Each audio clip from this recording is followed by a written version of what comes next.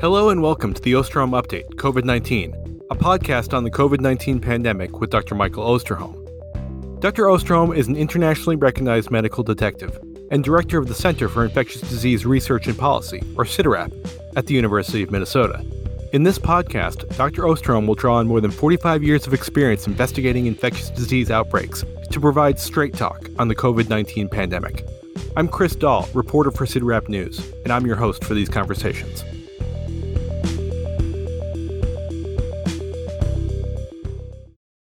Welcome back, everyone, to another episode of the Ostrom Update podcast. Earlier this week, British Prime Minister Boris Johnson announced an end to England's remaining COVID-19 restrictions. While noting in a speech to members of Parliament that the pandemic is not over, Johnson said that the Omicron wave has passed and that the country would no longer need laws to compel people to isolate after infected. "Let us learn to live with this virus," Johnson said. England is not the first country to declare that it was moving on from a pandemic mindset, nor will it be the last. With the Omicron wave receding in many parts of the world, other countries are likely to follow in the coming weeks and months. Are we finally entering the era of the new normal? That's what we'll discuss on this February 24th episode of the podcast, as we assess the trajectory of the pandemic here in the United States and around the world. We'll also get the latest on the BA.2 variant, review new data on COVID-19 hospitalization in children and adolescents, answer a COVID query about vaccination after infection, and share the latest Beautiful Place submission from one of our listeners. But before we get started, as always, we'll begin with Dr. Ostrom's opening comments and dedication. Thanks, Chris, and welcome to all of you to another episode of the podcast. Thank you for joining us again. If you're a new listener, thank you for taking some time here and trying us out. Let me start out by saying that if there's any theme to today's podcast, this is a time for humility. We're at a point right now where we're trying to understand, where do we go from here? As you just heard in Chris's introduction, the world is passing on this virus. They're done. And we've been talking about that for several weeks, that the world is done. But as I pointed out last week in our podcast, when I discussed the paper that Professor Don Burke had written in STAT, laying out the different scenarios for this virus, 3 of the 4 of those scenarios were not all that positive. And so today we will try to give a sense of where we're at now, which I do believe there will be blue skies ahead, relatively speaking, in the days ahead. But that, in fact, I can't tell you what the weather from a viral transmission standpoint is going to be like in the months ahead. And so we'll need to consider that. Also, I want to share with you a moment that is really very hard for me to talk about. And I'm one of many feeling this. I had the good fortune over the last several decades to call Paul Farmer a friend, a dear friend. I think Paul may be one of those people in the world where millions of people consider themselves in that category, friends, dear friends. I think as some of you know, Paul, a physician, anthropologist, humanitarian, who clearly was a global resource and a gift with regard to health and providing high-quality health to some of the world's poorest people. He died on Monday morning in the grounds of his hospital in Rwanda. Paul was only 62 years of age. He died from an acute cardiac event. Paul was someone who anyone involved with public health and medicine not only knew about, but so often knew of, because of Paul's outreach to so many people, whether you were from a low-income country or you were a colleague in a high or middle-income country. He clearly attracted public renown with the book Mountains Beyond Mountains, The Quest of Dr. Paul Farmer, a Man Who Would Cure the World. This book, written in 2003 by Tracy Kidder, literally provided an extremely beautiful description of the efforts that Paul would make to care for his patients, sometimes literally walking for hours to ensure that he was taking them the medication that they needed. What an incredible giant. We will miss him. All of us, the world, will miss him. So, Paul, this is dedicated to you, to your family that remains behind, and to all of your colleagues with Partners in Health who have continued to contribute so mightily to the health around the world. You are a legacy that will not ever be forgotten. So let me end the introduction here, though, on a high note. Something that we love to talk about clearly every time that we have one of these podcasts, and that's light. This is that time of year where it's easier and easier to get excited. Today, February 23rd, in the Twin Cities of Minneapolis and St. Paul, we will have 10 hours and 51 minutes and 28 seconds of sunlight. We have gained 21 minutes and 1 second of sunlight since a week ago on February 16th, and we have gained 2 hours, 5 minutes, and 1 second since December 21st, that first day of winter, when there was only 8 hours and 46 minutes and 11 seconds of sunlight. So everyone in the Northern Hemisphere, take note that the days are going to get brighter. For those of you in the Southern Hemisphere, we'll do what we can to share our increasing sunlight with you, and thank you for sharing yours with us over the past 6 months. So the good news, the world is getting brighter from where I sit. Mike, let's start our international update this week in Asia, where Hong Kong and South Korea are experiencing the worst wave of COVID-19 cases they've seen since the beginning of the pandemic. So, Mike, is this just Omicron doing what it's done elsewhere, or is something else going on? That's a great question, Chris. If you look at the recent sequencing data coming out of Hong Kong and South Korea, there's no doubt that the surges there are being driven by Omicron. In fact, based on the activity we're seeing in the Western Pacific region as a whole, which includes both of these places, this variant's doing what we've seen it do since South Africa lit up some weeks ago. The only real noticeable difference has been the timing. While every other WHO region has reported case declines the past few weeks, the Western Pacific region is still at record high levels. So overall, they seem to be located a little further down the storm track that we have seen for Omicron in the rest of the world. However, there are exceptions in the region. For example, Australia saw cases start to literally explode in mid-December, right as Omicron took over as the dominant variant. It then reached a peak about a month later in mid-January. Since that time, they've been reporting declines, although cases are still well above the levels they were in the country prior to the Omicron surge. In addition, daily deaths in Australia rose from single digits in early December to a record high of 88 in late January. They've declined since that peak, sitting at 44 as of this past Monday. So why was Australia's Omicron surge so much earlier than the other places in the region like Hong Kong and South Korea? Well, as always, it's difficult to know exactly what caused this, but there are some factors that surely could have played a role. One of the primary reasons could have been different policies related to quarantine, particularly for travelers. For most of the pandemic, Australia relied on a number of rules and requirements that individuals arriving to the country had to follow, including a 14-day quarantine. By the time Omicron started spreading, the country lifted some of these restrictions. For example, Australian residents returning from overseas could do so without quarantining. As Australia started loosening some of its rules for incoming passengers, South Korea was actually tightening theirs, mandating a 10-day quarantine for a vast majority of international arrivals, regardless of their vaccination status, and this began in early December. Earlier this month, the country shortened the quarantine requirements to 7 days, but it still remains in place. Hong Kong has relied on similar policies throughout the pandemic, with visitors required to follow certain quarantine protocols, depending on their vaccination status and where they were arriving from. Of course, as we're seeing now, these checks haven't been enough to keep Omicron out of South Korea and Hong Kong, but they could have played a significant role in delaying the surge. Based on sequencing data, Omicron didn't become dominant in South Korea until mid-January, weeks after it became dominant in Australia and the U.S. A similar situation played out in Hong Kong, where it was well into January until the surge became evident. Now, some might argue that delaying the surge didn't make all that much difference. But if you look at the push to administer vaccinations in these places during that time, particularly in South Korea, you'll notice they just didn't sit around there idly. For example, on December 1st, 80% of South Korea's population was fully vaccinated and less than 7% had received an additional dose. On January 15th, just 6 weeks later, 85% of the country's population was fully vaccinated, an increase of 5%, and now 45% had received protection from that additional dose, up from the 7% on December 1st. However, even with vaccination rates this high, you're not completely shielded from Omicron surges. We've talked about that repeatedly over the course of the last 10 weeks. Remember, we've seen this before in places like Denmark and Portugal, so it shouldn't be a surprise.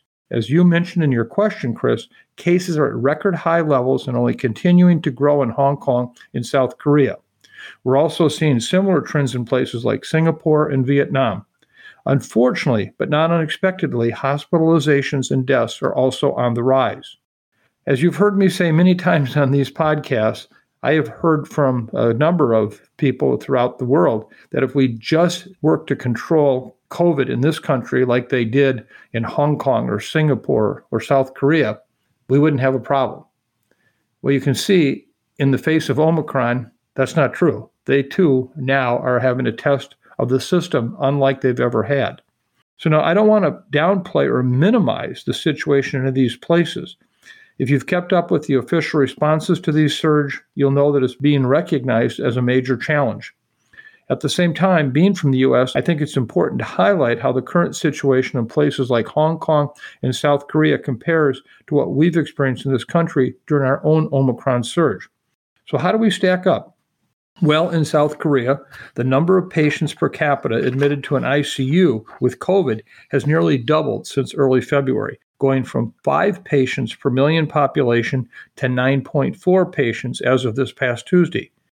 While this number will continue to grow, it remains more than 8 times lower. Let me repeat that, 8 times lower than the U.S. reported the Omicron peak. In fact, although the U.S. has reported declines in ICU patients throughout the past month, the current per capita number of Americans in an ICU with COVID is still more than 3.5 times greater than being reported out of South Korea. Hong Kong, which has just over 2 residents in an ICU with COVID per million population, is at a level 16-fold lower than the current U.S. rate. If you look at the number per capita of deaths from Omicron, a similar pattern emerges. During the U.S. surge, average daily COVID deaths peaked at 7.7 per million population. That number has since decreased to 5.6 deaths per million. Meanwhile, deaths in Hong Kong are at about 1.5 per million population, while in South Korea it's reporting 1 death per million population. Again, significantly lower than we see here in the United States. Again, one could argue that the surges are still ongoing in Hong Kong and South Korea, so comparing their current numbers to the U.S. peak or even our current levels is unfair, especially since ICU admissions and deaths are lagging indicators. And I think that's a fair argument. However, the point I want to make is that not all Omicron surges are the same. This is where the impact of vaccines can become quite clear. There's no denying how transmissible the variant is, as we've seen over and over with these case surges. And while the current vaccines alone aren't enough to stamp out transmission, they play a significant role in reducing the number of hospitalizations and deaths. One final point I want to make, and I will cover this in more detail shortly, is that there's clearly a lot of variability between countries when it comes to what they, including portions of their population or even their leaders, are willing to tolerate or accept with this virus. Now, I know there's a lot that goes into this, and it's certainly not as easy as just picking an option and sticking with it. But if you look at the total number of deaths from COVID in each country since the start of the pandemic and adjust it by population, you'll see that the cumulative deaths in the U.S. per capita are more than 19 times higher than they are in South Korea, and nearly 74 times higher than they are in Hong Kong. So while I continue to believe that this virus is going to do what it's going to do, which was really showcased by these Omicron surges, I also believe that there's a lot we can do to put ourselves in a much better position without the same levels of pain, suffering, and death that accompany these surges. So on the other side of the world, you have England, which, as I noted, earlier this week announced it will remove its remaining COVID-19 restrictions and, starting in April, will no longer offer free testing, except for the most vulnerable. Mike, what do you make of this decision? Well, I think this is an example of the very issue I just got done discussing. What's the best course of action? How do we move forward after you've navigated the Omicron peak? There are those who will say, we're done. There are those who will say, we don't know. Needless to say, I fit more in that latter category. Again, I'm not sure there are any easier correct answers to this question, Chris. In fact, if you asked 1,000 different Americans what approach the U.S. should take with COVID moving forward, you'd probably get 1,000 different answers. But many of them would tend to focus towards let's move on. And that's not unreasonable. We've seen plenty of examples where things like political beliefs, health status, age, occupation, family status, etc., can play a significant role in shaping someone's perspective on the pandemic. And remember, that's just within one country. What's been viewed as tolerable in the U.S. might be totally unaccepted elsewhere. So, I always find myself a bit hesitant when it comes to evaluating the approaches or decisions of other countries. Make no mistake about it. I'm just as tired of this pandemic as everybody else. I don't think I've taken an entire day off of work in more than 2 years. And as some of you have noticed over the past few weeks, I've even been on the verge of losing my voice from hopping on one call to the next, to a Zoom, to a call. So I can promise you, I'd love nothing more than to wake up, realize this was all some crazy, horrible dream, and get back to the other issues that kept me plenty busy before COVID showed up. But as an epidemiologist, someone who at this point may also seem as if a broken record, I worry that this growing trend of dropping any and all measures will end up costing us in the long run. Now, this isn't me endorsing any strict measures or specific approaches. As you've heard me say time and time again, I think we really need to think through what certain policies can and can't do. For example, if a mask mandate magically meant that people were properly fitted with N95 respirators and were more than happy to do so, I'd be all for it. But that's not what's realistic in this country. Mask mandates, as they've been established, make little sense to me because they are primarily based on the use of ineffective respiratory protection, whether it be face cloth coverings or surgical masks. At the same time, I think we need to constantly be thinking about steps that need to be taken to improve the situation and to be better prepared overall, whether it's for the short term in the event of a new variant or even the long term with later variants that may show up.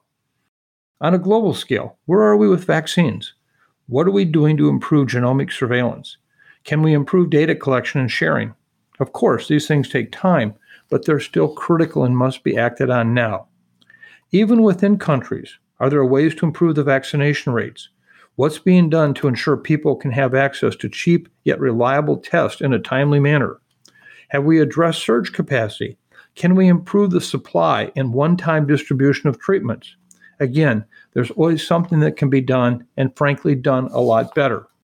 In reality, even in the event that this somehow was the end of the pandemic, and trust me, I'm not saying that's the case, we have lots of things that need to be fixed just to get them back to working shape. And that's going to take a lot of time and work. Just think of our healthcare system in the U.S.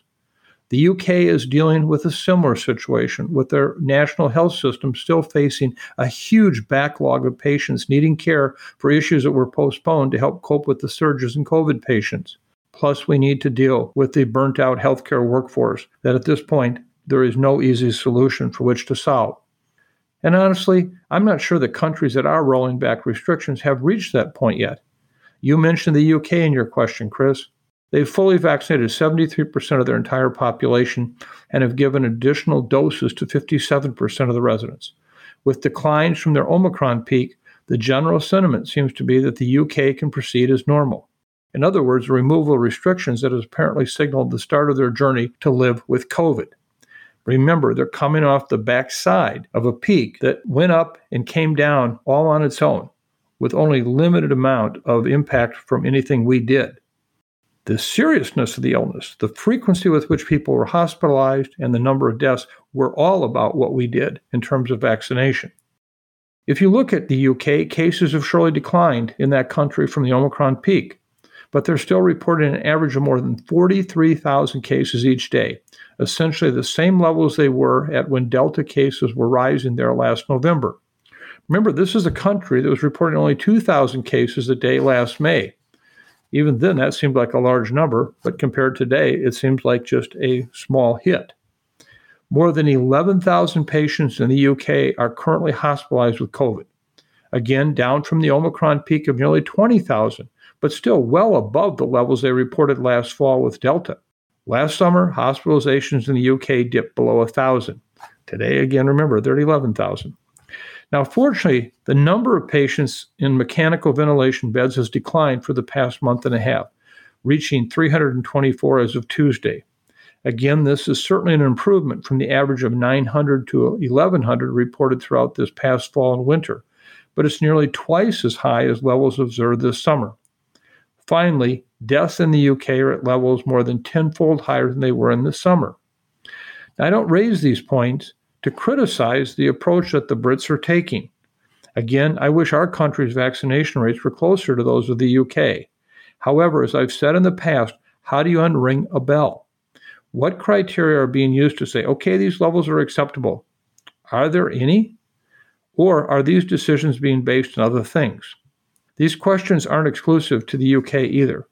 There are growing numbers of countries that are moving on and dropping restrictions, including Ireland, Switzerland, Sweden, Denmark, etc. Even here in the US, a country with vaccination rates that rank below the countries I just mentioned, a similar theme is emerging.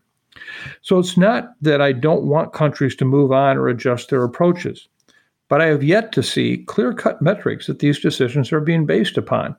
In Denmark, a country with 81% of its population fully vaccinated and 62% with additional doses, COVID is no longer viewed as a critical threat to society.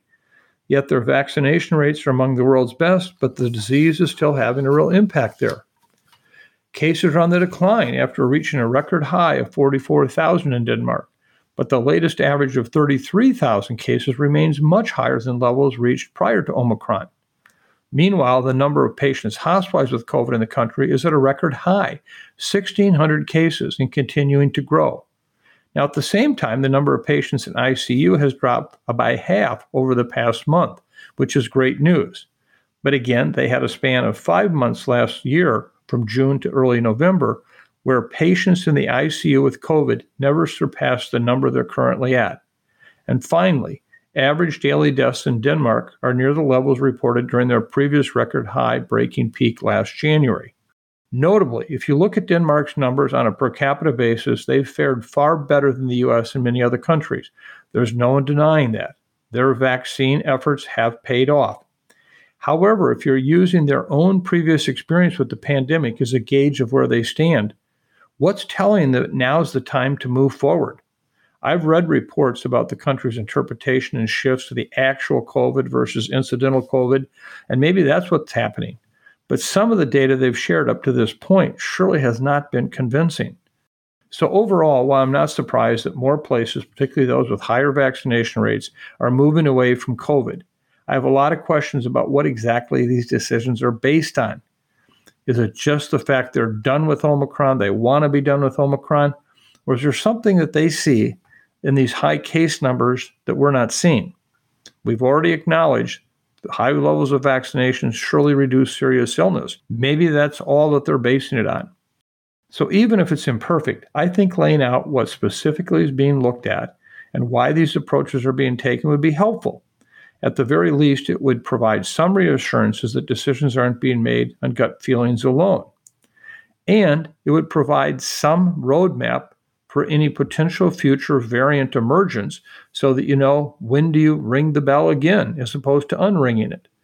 Right now, I could not tell you what people would use as a standard for response if we saw another Omicron-like variant emerge in September or October with substantial immune evasion.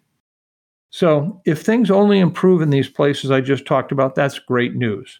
On the other hand, if the situation does become a challenge in the future, I'm not sure that some of these places will be able to quickly and effectively reverse course. They surely have no roadmap to consider for how they might have to respond with the resurgence of a new variant. Here in the U.S., we are now back down below 100,000 daily COVID-19 cases, a number that we haven't seen since the beginning of December. Hospitalizations are continuing to decline, and now deaths are declining as well. So, Mike, acknowledging the shifting baselines you've talked about previously, how do you assess where the country is right now? Well, Chris, it's clear we are continuing to see improvements here in the U.S. Cases, hospitalizations, ICU numbers, and deaths are all decreasing. Cases peaked at around 807,000 daily cases on January 14th. And as of Tuesday, the average number of daily cases was down 65% in the last 2 weeks to 89,000. Now, I don't believe for a moment that 807,000 cases reported on January 24th was inclusive of all cases out there and may actually have been a serious underrepresentation of the actual infection levels in our community. So the actual decline may even be substantially greater than 65%. Current hospitalizations are down 43% over the last 2 weeks, a number that we can count on. And from the 158,000 record high that we saw a month ago, we are now just at 66,000. I say just, that's still a lot of hospitalizations. There are currently 12,500 patients in ICUs. It's good news that hospitalizations are declining, but keep in mind that this is about the same number we're at today that we saw just before the Omicron surge, but down from the peak of 25,500 that we saw a month ago. While new daily deaths are down from the peak of 2,650 earlier this month, we're still experiencing over 2,000 deaths per day. So while it's a relative decline, this is right around the peak number we saw with the first surge in 2020, as well as the Delta peak in October of 2021. While numbers are decreasing and seem to be much lower than they were a month ago, we're still a long ways from the numbers we saw last summer in the U.S. Cases are still 9 times higher than the lowest daily cases of just over 11,000 in late June of 2021. Deaths are currently 10 times higher than the lowest we saw in July of 2021. And hospitalizations are 4 times higher, and ICU numbers are 3.6 times higher than the previous lows, also in June and July of 2021. As we are seeing average cases, hospitalizations, and death numbers decline, we are seeing the same trend with the number of new vaccine doses being administered in the U.S. The 7-day daily average is decreasing and nearing the lowest numbers seen since the earliest days of vaccine availability. There are just under 500,000 new doses being administered daily on average, which is the lowest 7-day average since the first week of January 2021. This does not bode well for preparing us for any future surge activity that could occur with a new variant. To sum up where we're at, I come back to that common Minnesota experience that I've talked about before. Imagine we've just gone through 7 consecutive days of minus 20 degrees Fahrenheit days with highs that never even got close to 0 Fahrenheit. And then all of a sudden, we have a warming spell, and we get to 25 degrees Fahrenheit above 0. People are outside with their coats unzipped, feeling tremendously enhanced by this new warm wave of weather. On the other hand, if we're in the middle of June, after a number of 70 to 80 degree Fahrenheit days, and all of a sudden the temperatures got down to 20 degrees, we would be freezing. That same temperature, which seemed like a great warmth in January, now seems like a very, very cold June day. Well, that's what's happening with COVID cases. We are now feeling as if somehow this is really, really good, because we've just come through those minus 40 degree days of COVID with the Omicron surge. And so we have to be careful here in how we look at this, because people are ready to move on, and we're not quite done with this surge yet. And I think this is an important point. Now, that doesn't mean that I'm sitting here telling you that we need to restrict schools or we need to, mask mandates, anything like that. But I just find it of note that we have to remember all about baselines. And it's particularly important as we look at the future. What would trigger any kind of unique public health recommendations or action? If we saw numbers double from where they are now, would that do it? If we saw numbers 3 times or 4 times higher than they are now, not the big peak I talked about a moment ago. And this is a discussion we have to have, because we do not know what will happen in these days and weeks and months ahead. And right now, we just have to constantly remember, we live in a world of shifting baselines. So, Mike, even with things looking better here and in other parts of the world, you and many others are keeping an eye on the Omicron subvariant BA2. What is the latest on BA2? Well, we've continued to monitor BA2. Again, as you mentioned, Chris, this is the sublineage of Omicron that has a number of mutations distinguishing it from BA1. While work is still being done to determine what exactly BA2's constellation of mutations means for the virus, we're still seeing evidence that this sublineage is outcompeting its sibling, BA1. According to the World Health Organization's most recent weekly EPI report, cases of BA2 have now been detected in at least 85 countries. In fact, in 18 of these countries, BA2 is now dominant. However, it's still unclear what this means for the trajectory of activity in these places. we have yet to see a major spike in cases explicitly prompted by a BA2's dominance, although it might have played some role in Denmark's fairly prolonged surge. Otherwise, the general sense is that the growth of BA2 will most likely lead to those longer tails with declines than we've talked about before. Places like India and South Africa, where BA2 outcompeted BA1 to become the dominant sublineage, are still seeing declines, but the activity is still much higher than it was pre-Omicron. At this point, I think it's too early to know exactly what to expect with BA2. But the good news is that it's not leading to clear upticks we saw associated with the sibling BA1. According to the latest CDC data, which has recently separated out the Omicron sublineages, cases of BA2 are growing in the U.S., but the latest estimated national prevalence was still in single digits. However, there are signs that it has been doubling somewhat quickly, although not as quickly as we saw BA1 take off. So we'll have a better sense of where the U.S. stands in the coming weeks. Ideally, if BA2 does become the dominant variant here, activity will be quite low by that time, and we won't see any sudden reversal. Otherwise, although there was a recent preprint showing signs in animal models that the BA2 might have a different clinical picture of disease compared to BA1, the real-world data and reports I've seen out of places like Denmark and South Africa have all continued to suggest that disease severity isn't noticeably different between the two variants. Finally, another preprint out of Denmark provided some preliminary data on the risk of subsequent reinfection with BA2 following an initial infection with BA1. Although they did find some potential examples of BA1 cases becoming infected with BA2 just weeks later, they noted that this appeared to be quite rare. So stay tuned. We'll have to see how BA1 and BA2 play out and what it means for us as humans in this whole pandemic.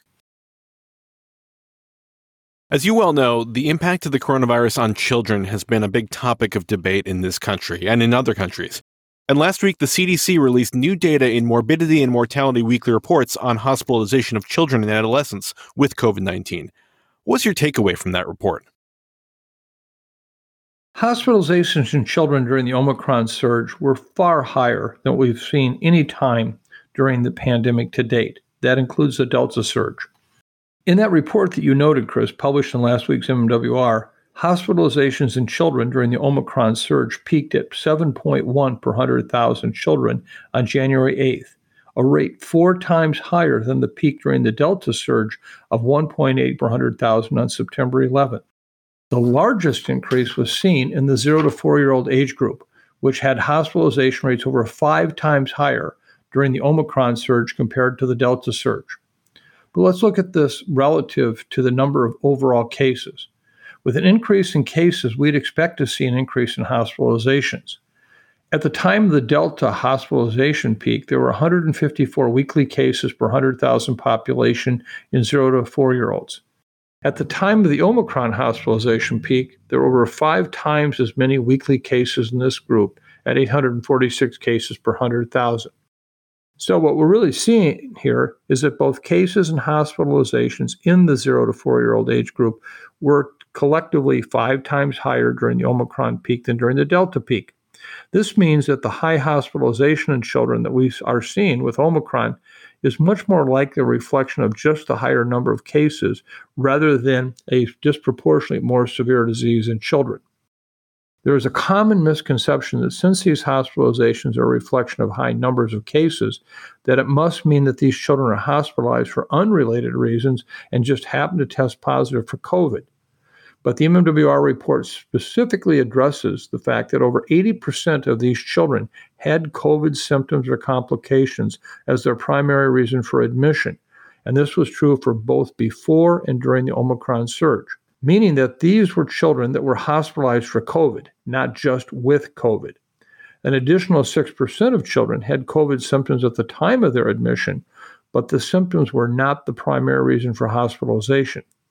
It is possible that for these children, COVID may have played a role in their hospitalization, even though it was not the primary reason. This is particularly true for children who have asthma and diabetes.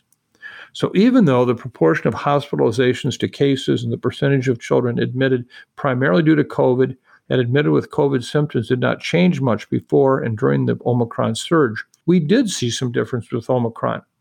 A smaller percentage of children hospitalized during the Omicron surge required ICU care, with 26% of the children hospitalized with a COVID infection being admitted to the ICU before Omicron, and only 20% being admitted to the ICU during the Omicron surge. Similarly, a small percentage of hospitalized children are requiring mechanical ventilation, 6% before Omicron and compared to only 2% during Omicron. We are also seeing racial disparities in pediatric hospitalizations, just as we saw with adults. 36% of the hospitalized children in the MMWR report were Black, even though only 14% of the children in the U.S. are Black.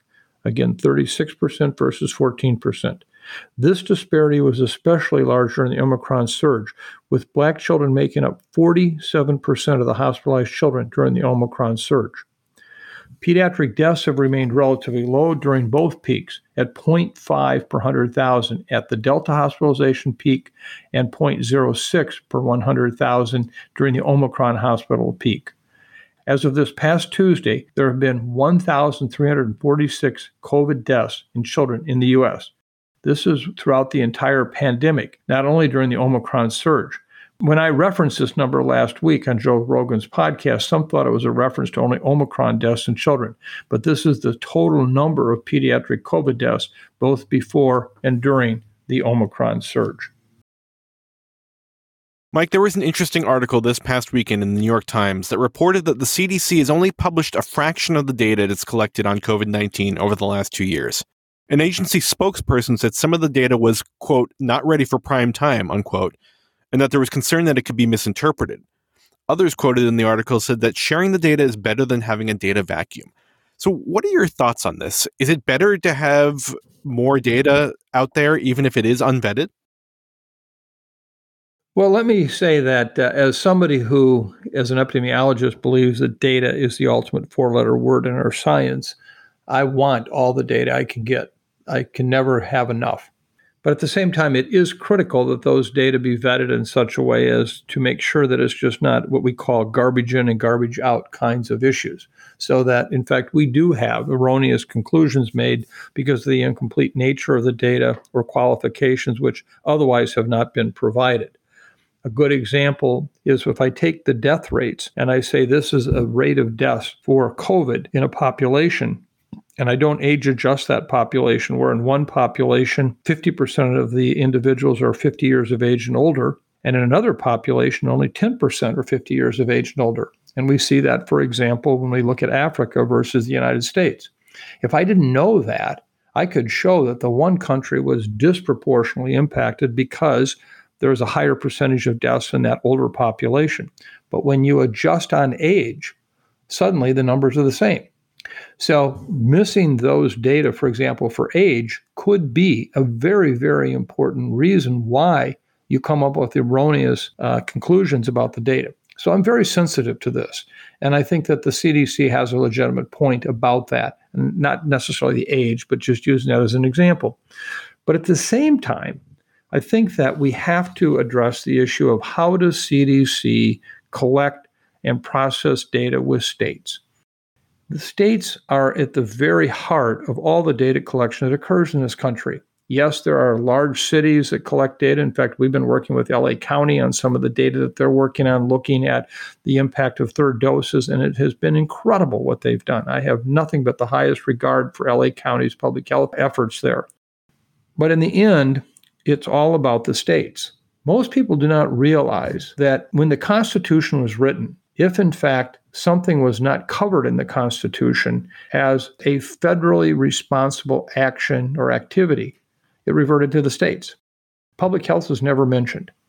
Public health by its very nature is a states' rights issue, meaning that the states are in charge of public health. And the federal agencies surely can have impact, particularly with interstate issues.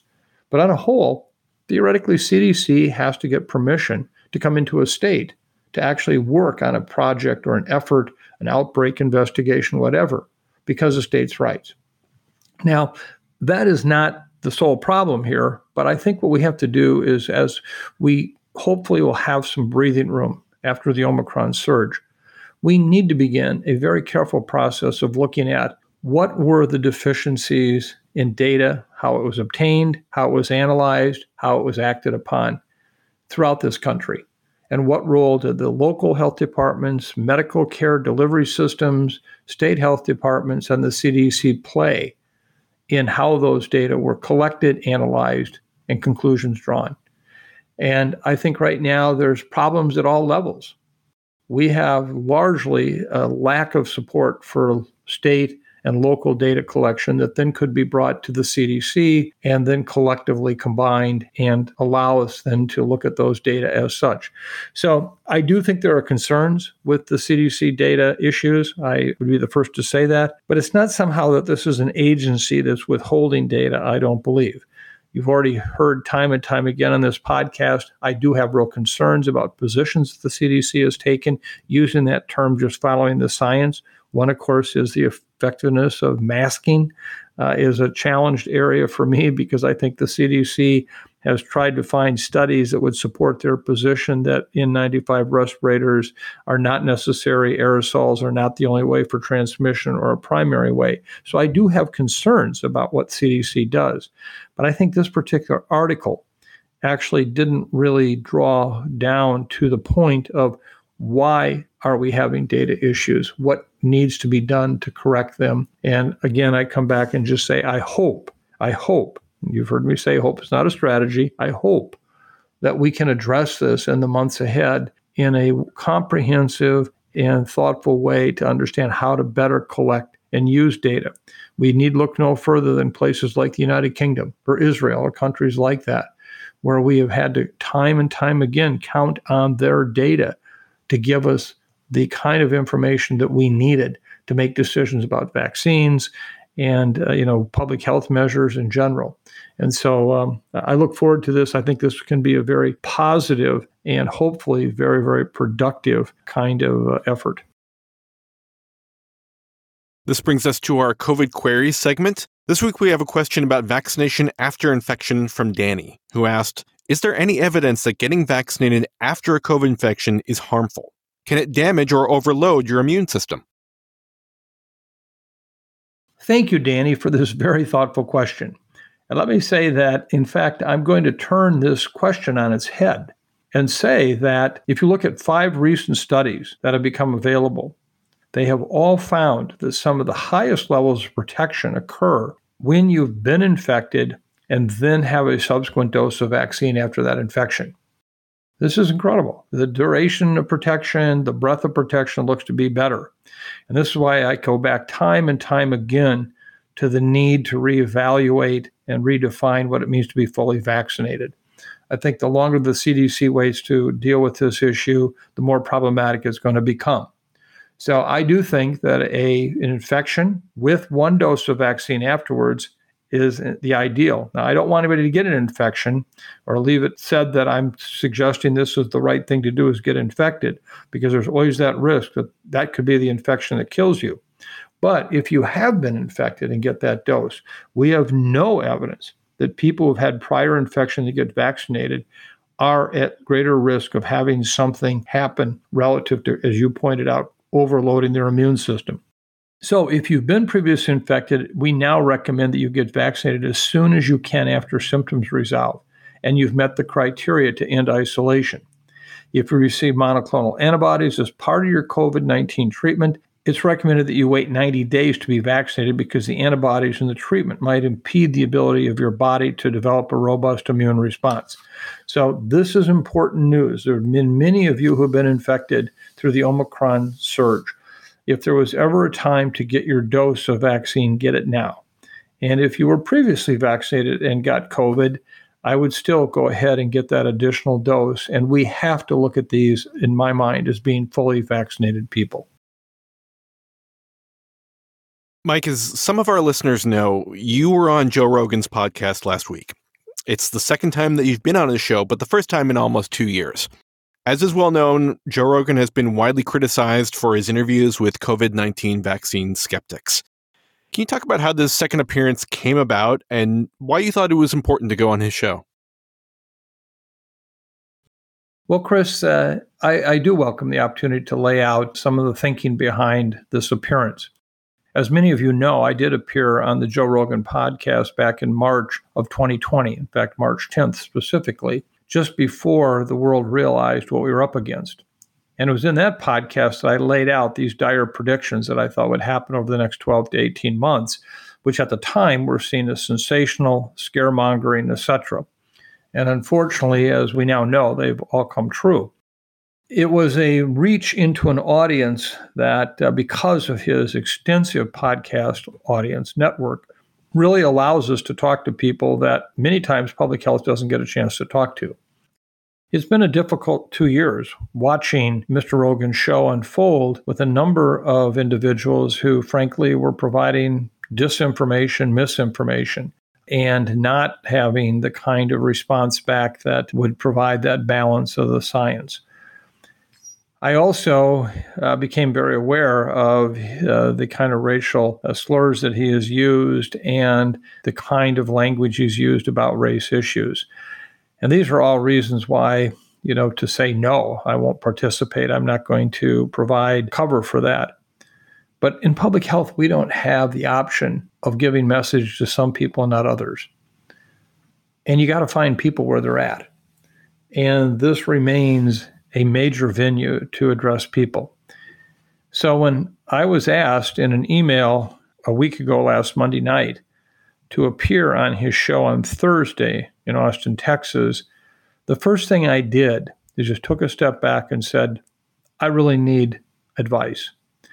So I contacted executives in the music industry who have been involved with the issues around taking their music off of Spotify, the source for his podcast today. I talked to individuals in the public health community, particularly among Black leaders in the public health community, who I so respect and admire, people who have been my mentors and continue to be my mentors, about the implications of getting the message out on racial disparities and the challenges with that versus what that would mean to support a podcast that had the kind of language that it did. I talked to colleagues who had been on the podcast before, who really I would put more in the yoke of public health like me. I talked to a number of different people from public relations, et cetera, to really get their input. What should I do? Because I, first of all, did not relish the idea of sitting in a hot seat for several hours getting grilled, as I knew I would. At the same time, Mr. Rogan could just say to the world, well, we invited Dr. Ostrom on and he wouldn't come. And it's not so much that that's the challenge, but I don't want it left that his messages to date have been a true reflection of the science of COVID.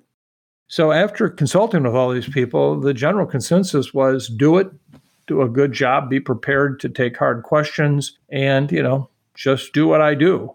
And number one is be humble. When you know something, lay out the data why you know it. If you don't, say it. I don't know. In fact, I summarized the program at the end by saying this was probably the most important 3 words that I said repeatedly throughout the program is I don't know. But this is what we do know. I was able to get in information on how well the vaccines were working and the critical importance that they were in preventing serious illness, hospitalizations, and deaths.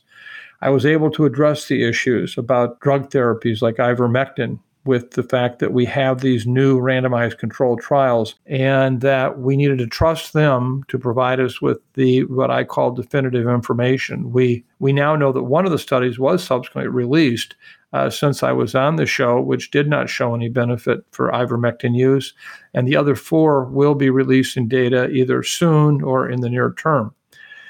I was also able to address issues like the lab in Wuhan, trying to dispel the kind of theories that are out there, the mystery and intrigue, and say, we don't know if this could have happened where someone at a laboratory in Wuhan became infected and introduced it to the community, but the data so far do not support that.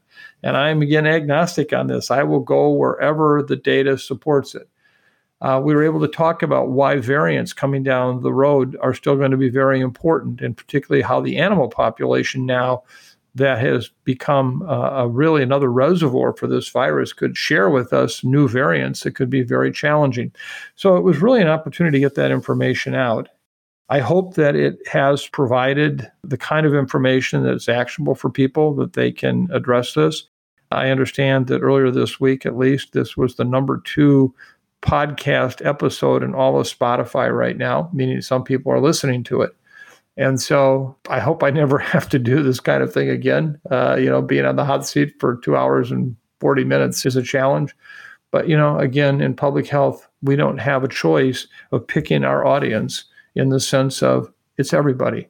It's everybody that's there is the audience that I need to address and will address. And I hope that for those who feel otherwise, you understand that we put a lot of thought, effort, consultation, and concern into this. And hopefully the discussion that we had will support that kind of approach. Mike, where is our latest beautiful place submission? Well, I have to say this particular beautiful place, which occurs in Wyoming, is a beautiful and yet very heart-tugging situation. And the combination of the two, I think, is everything about what this pandemic has been about. This is from Michael, and he writes, "My brother Tom fought a rare brain cancer for almost a decade. When he acquired COVID in March, we didn't immediately realize that this infection was a threshold signaling precipitous declines in his overall condition. He passed in October in our parents' small mountain home in Wyoming with all of us around him. During the days leading up to his passing, 2 long-eared owls would perch for a time outside of our dining room in the evening, calling to each other. On the evening of his passing, a red-tailed hawk replaced them, calling out its screech as it left the branch. Later in the dark, the aspens that surrounded our parents' home seemed like an apparition, sentinels against the night sky, waiting to gather his spirit. I employed them to take good care of my brother. We must keep our eyes open to the beauty around us, the beauty that we encounter in everyday life, in the light, in the sky, in the faces of people we see.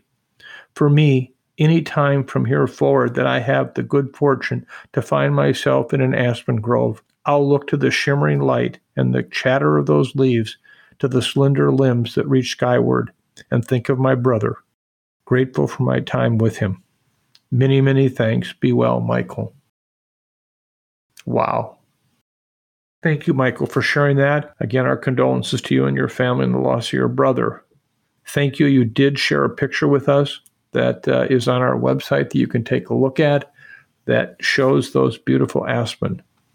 Such a beautiful place, such a beautiful, beautiful moment in an otherwise very difficult pandemic. Thank you, Michael. So, Mike, what are your take-home messages and closing thoughts for today? Well, Chris, I have 3 specific summary points, I think, that sum up our discussion today. Number 1 is the fact that we are all about new baselines. We're trying to understand what that means. And every time you kind of try to get your arms around what does a baseline mean, think of that example I gave you about temperature. It's all relative. And the very same experience can feel 2 totally different ways depending on how you look at it as baseline. And we're going to be going through that for the days ahead. That part, I'm confident, we will get through, and we will see a day when the numbers actually do drop even further to the point of hopefully what we saw last summer. But I want to be very, very clear, and this is point number 2. This virus is not done with us. And so we have to plan accordingly. Now, as I pointed out in last week's episode, and probably many episodes before that, we sit between 2 guardrails.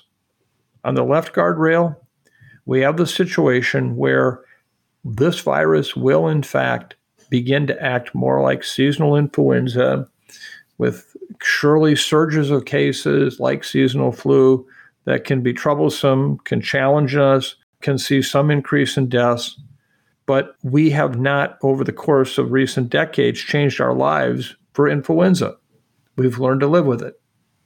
On the right guardrail is the potential for a new variant to emerge. And going back to that paper that I discussed last week of Don Burke's, that there are at least 3 out of 4 different scenarios what this virus could do that are not pretty. And I know people say, here he goes again, Dr. Doom. No. Again, I feel like a deja vu moment right now. It was a year ago right now that there were a number of you that were not happy with me, frankly dismissive of me when I said I thought that the darkest days of the pandemic could still be ahead of us because of the variants. Well, we've made a lot of progress since then. We have a population that has a lot higher levels of immunity. But again, we don't yet understand fully what waning immunity means, and we don't understand what immune evasion means. We surely saw what Omicron could do with immune evasion. What might be the next variant? So the second part of this is we have got to prepare now for how would we want a system to look like if we had another big surge. What recommendations would we make to the public? What would they follow? What are we going to do to increase vaccination? How will we, in fact, distribute drugs? How will we get testing done so that people can have ready access to drugs? I talked last week about a story in our CIDRAP news where here in a state like Minnesota, we had ample monoclonal antibody and drugs available for people during a large part of this Omicron surge. And yet, you know what? They didn't use them. Why? So I think the second part is we have got to prepare for that right guardrail and hope for the left guardrail, knowing that hope's not a strategy. Finally, we'll look to Asia and China, I think is still going to be a wild card in the next several months. When you look at Hong Kong, when you look at Singapore, when you look at Tokyo, when you look at Seoul, you say to yourself, can the Chinese really stop this ongoing Omicron transmission in China? And while we've heard very little about it during the Olympics, it has got to be a much greater challenge there right now with zero COVID policy. And if you look at every other country in the world, zero COVID policy has not been successful. So we'll keep looking to China because so many of our critical supply chains originate out of China. So to me, that is the third and final piece that we'll continue to focus on, is trying to understand what will happen in China over the upcoming weeks and what impact that will have on the world. Well, let me leave you today with some words of wisdom, not a song.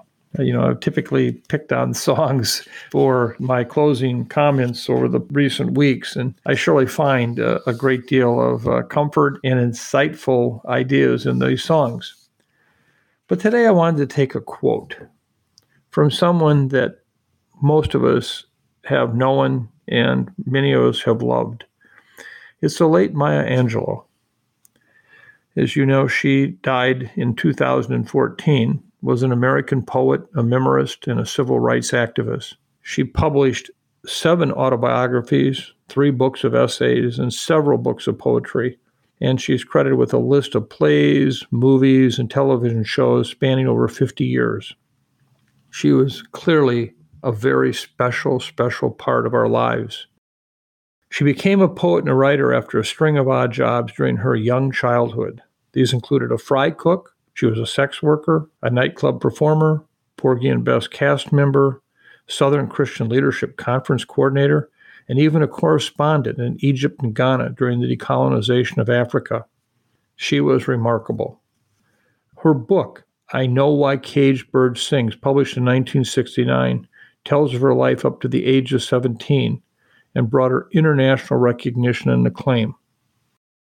I have a quote that she shared with us in her lifetime, one that stays with me day in and day out. And I like to think of it as one of my personal North Stars. And I think right now it has some applicability to all of us in the world we live in. Maya Angelou once said, I've learned that people will forget what you said. People will forget what you did. But people will never forget how you made them feel. When I think of Paul Farmer, when I think of what we all in public health and the medical care delivery system have been trying to do with COVID, we have to continue to remember that what we tell people, what they remember we tell them, how we try to tell them, they'll largely forget a lot of it. But they will never forget how we made them feel. And I hope all of you in this podcast and the podcast family can today take a step back and think to yourself, not just what did I say to people or how did I act, but in the end, how did I make them feel? And you know what? I think in a world today of such turmoil, if we could all just make people feel better, how much better it would make ourselves feel. So I share this with you today from Maya Angelou, and I will never forget how you have made me feel in this podcast and our podcast team. Thank you for that. So let me just close by again reminding everyone that the cases of COVID we talked about today, a lot of numbers. There are moms and our dads, our brothers and our sisters, our grandma and our grandpas, our grandkids. And we can never forget that. We never can forget that. Thank you so very much for spending your time with us. We appreciate it. We'll be back again next week. I'm hoping every week the news can get better and better. In the meantime, be safe, be kind, think about how you make people feel and act accordingly. And thank you so much for being with us. Thank you.